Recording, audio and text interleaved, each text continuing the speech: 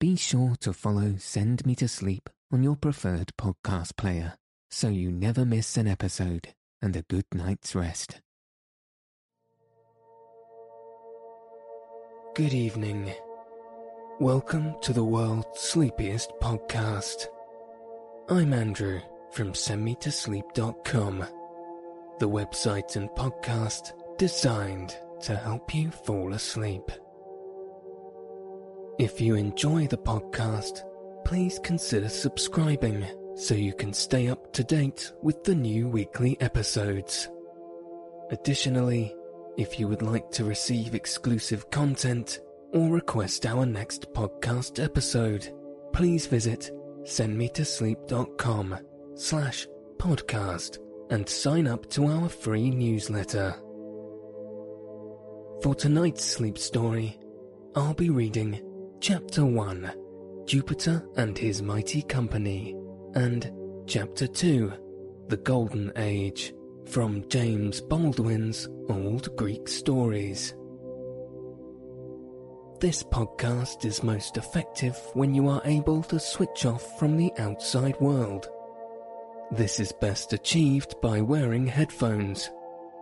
So, I'm happy to announce that we have partnered with Cocoon, creators of the world's first intelligent sleep-aiding headphones designed for ultimate comfort.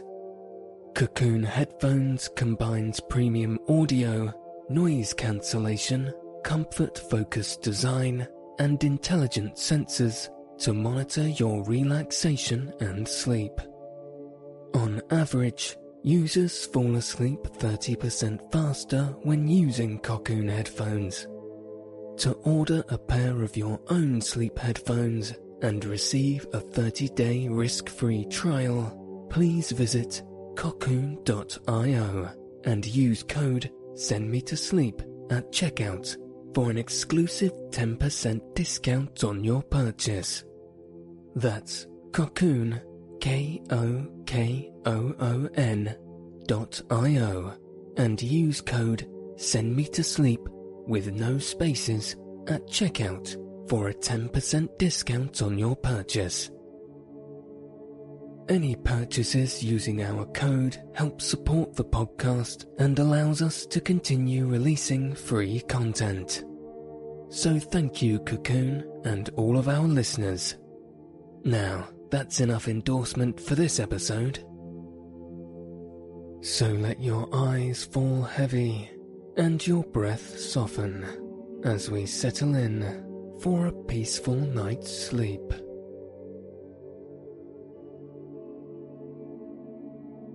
Chapter 1, Jupiter and His Mighty Company. A long time ago, when the world was much younger than it is now, people told and believed a great many wonderful stories about wonderful things which neither you nor I have ever seen. They often talked about a certain mighty being called Jupiter or Zeus, who was king of the sky and earth, and they said that he sat most of the time amid the clouds on the top of a very high mountain, where he could look down and see everything that was going on in the earth beneath. He liked to ride on the storm clouds and hurl burning thunderbolts right and left among the trees and rocks, and he was so very, very mighty that when he nodded, the earth quaked, the mountains trembled and smoked, the sky grew black, and the sun hid his face. Jupiter had 2 brothers, both of them terrible fellows, but not nearly so great as himself. The name of one of them was Neptune, or Poseidon, and he was the king of the sea. He had a glittering golden palace far down in the deep sea caves where the fishes live and the red coral grows, and whenever he was angry, the waves would rise mountain high, and the storm winds would howl fearfully, and the sea would try to break over the land, and men called him the Shaker of the Earth. The other brother of Jupiter was a sad, pale-faced being, whose kingdom was underneath the earth, where the sun never shone, and where there was darkness and weeping and sorrow all the time. His name was Pluto, or Adonis, and his country was called the Lower World, or the Land of the Shadows, or Hades.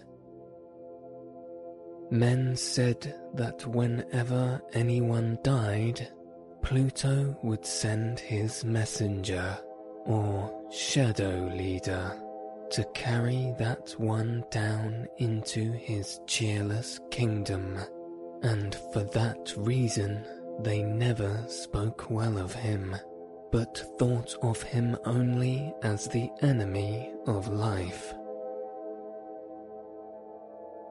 A great number of other mighty beings lived with Jupiter amid the clouds on the mountain top, so many that I can name a very few only. There was Venus, the queen of love and beauty, who was fairer by far than any woman that you or I have ever seen. There was Athena, or Minerva, the queen of the air, who gave people wisdom and taught them how to do very many useful things. There was Juno, the queen of earth and sky, who sat at the right hand of Jupiter and gave him all kinds of advice. There was Mars, the great warrior, whose delight was in the din of battle. There was Mercury, the swift messenger, who had wings on his cap and shoes, and who flew from place to place like the summer clouds when they are driven before the wind. There was Vulcan, a skillful blacksmith, who had his forge in a burning mountain, and wrought many wonderful things of iron and copper and gold.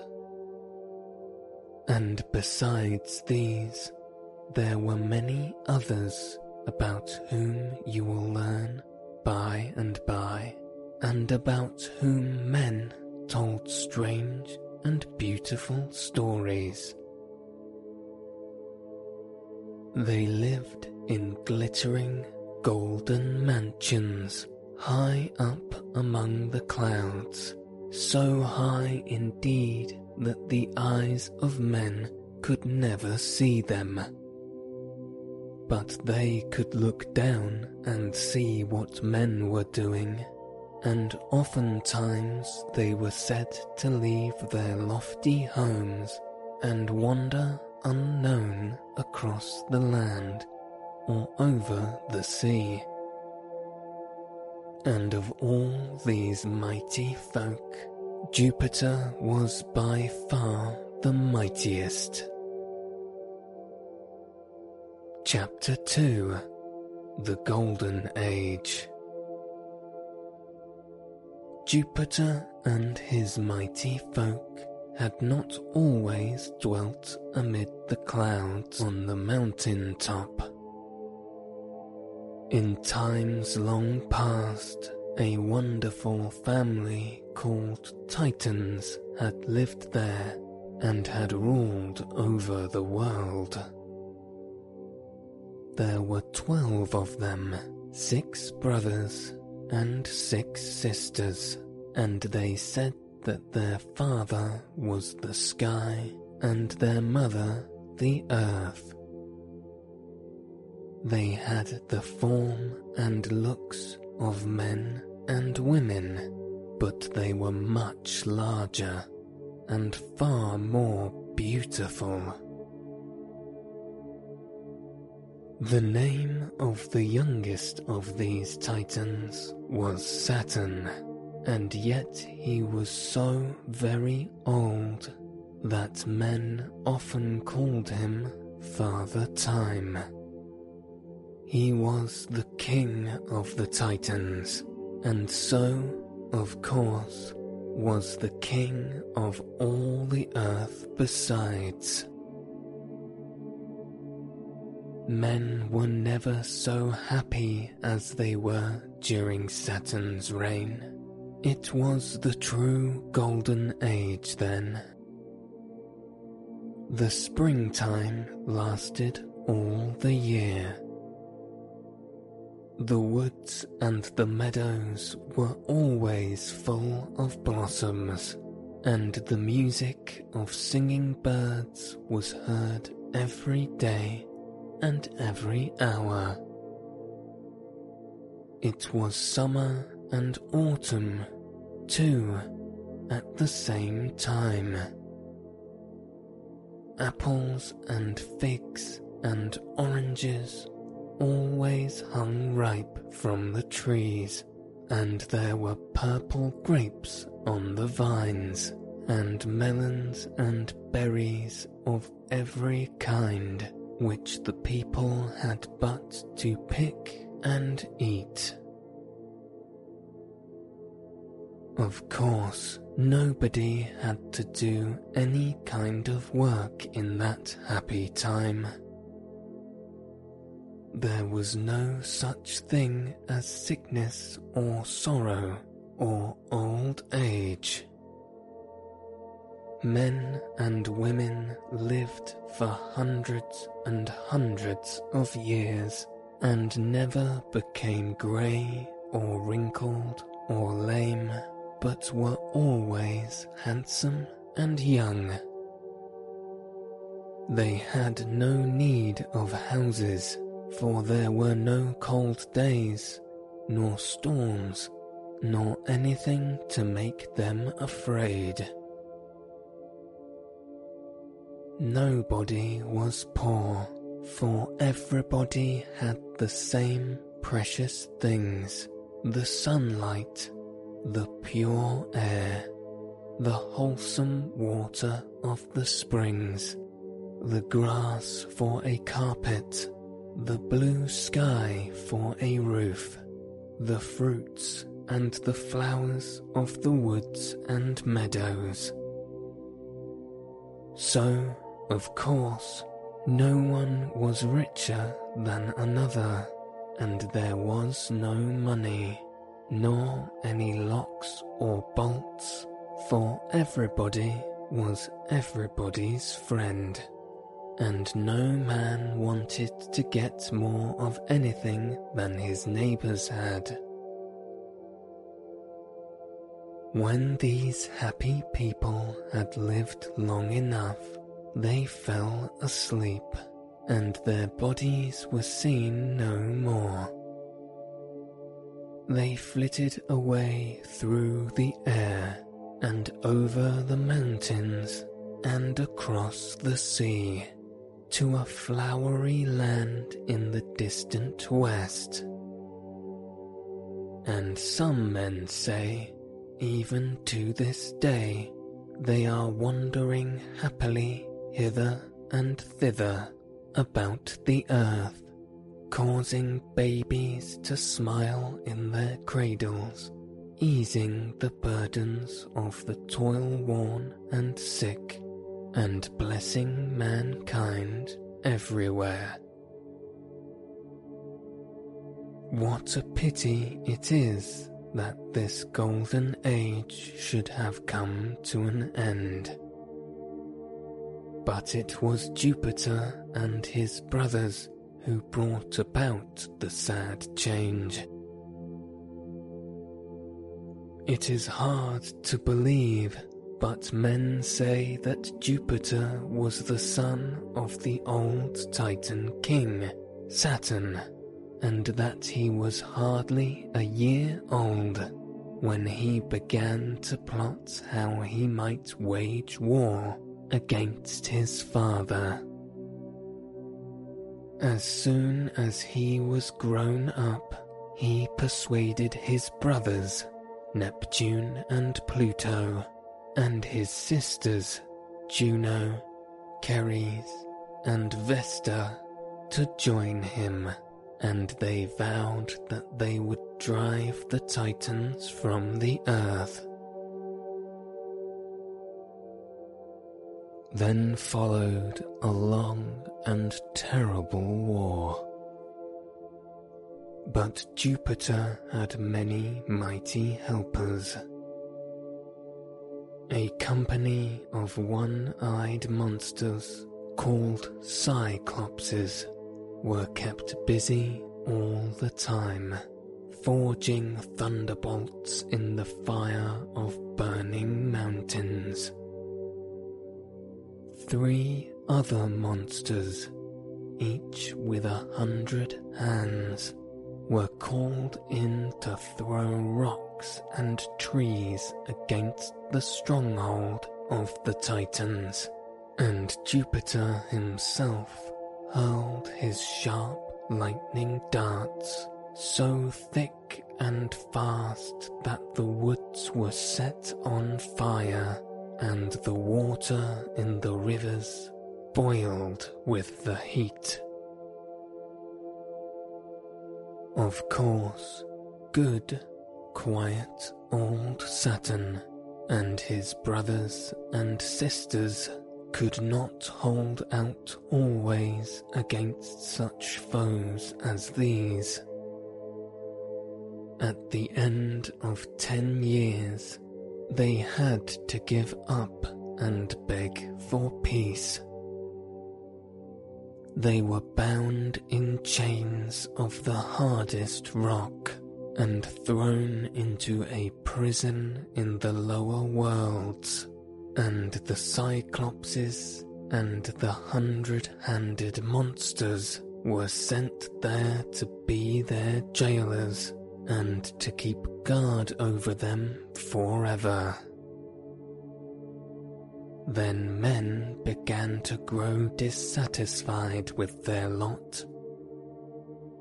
Some wanted to be rich and own all the good things in the world. Some wanted to be kings and rule over the others. Some who were strong wanted to make slaves of those who were weak. Some broke down the fruit trees in the woods, lest others should eat all of the fruit.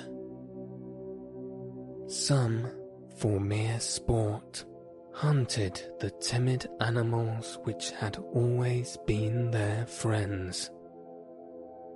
Some even killed these poor creatures and ate their flesh for food. At last, instead of everybody being everybody's friend, everybody was everybody's foe. So, in all the world, instead of peace, there was war.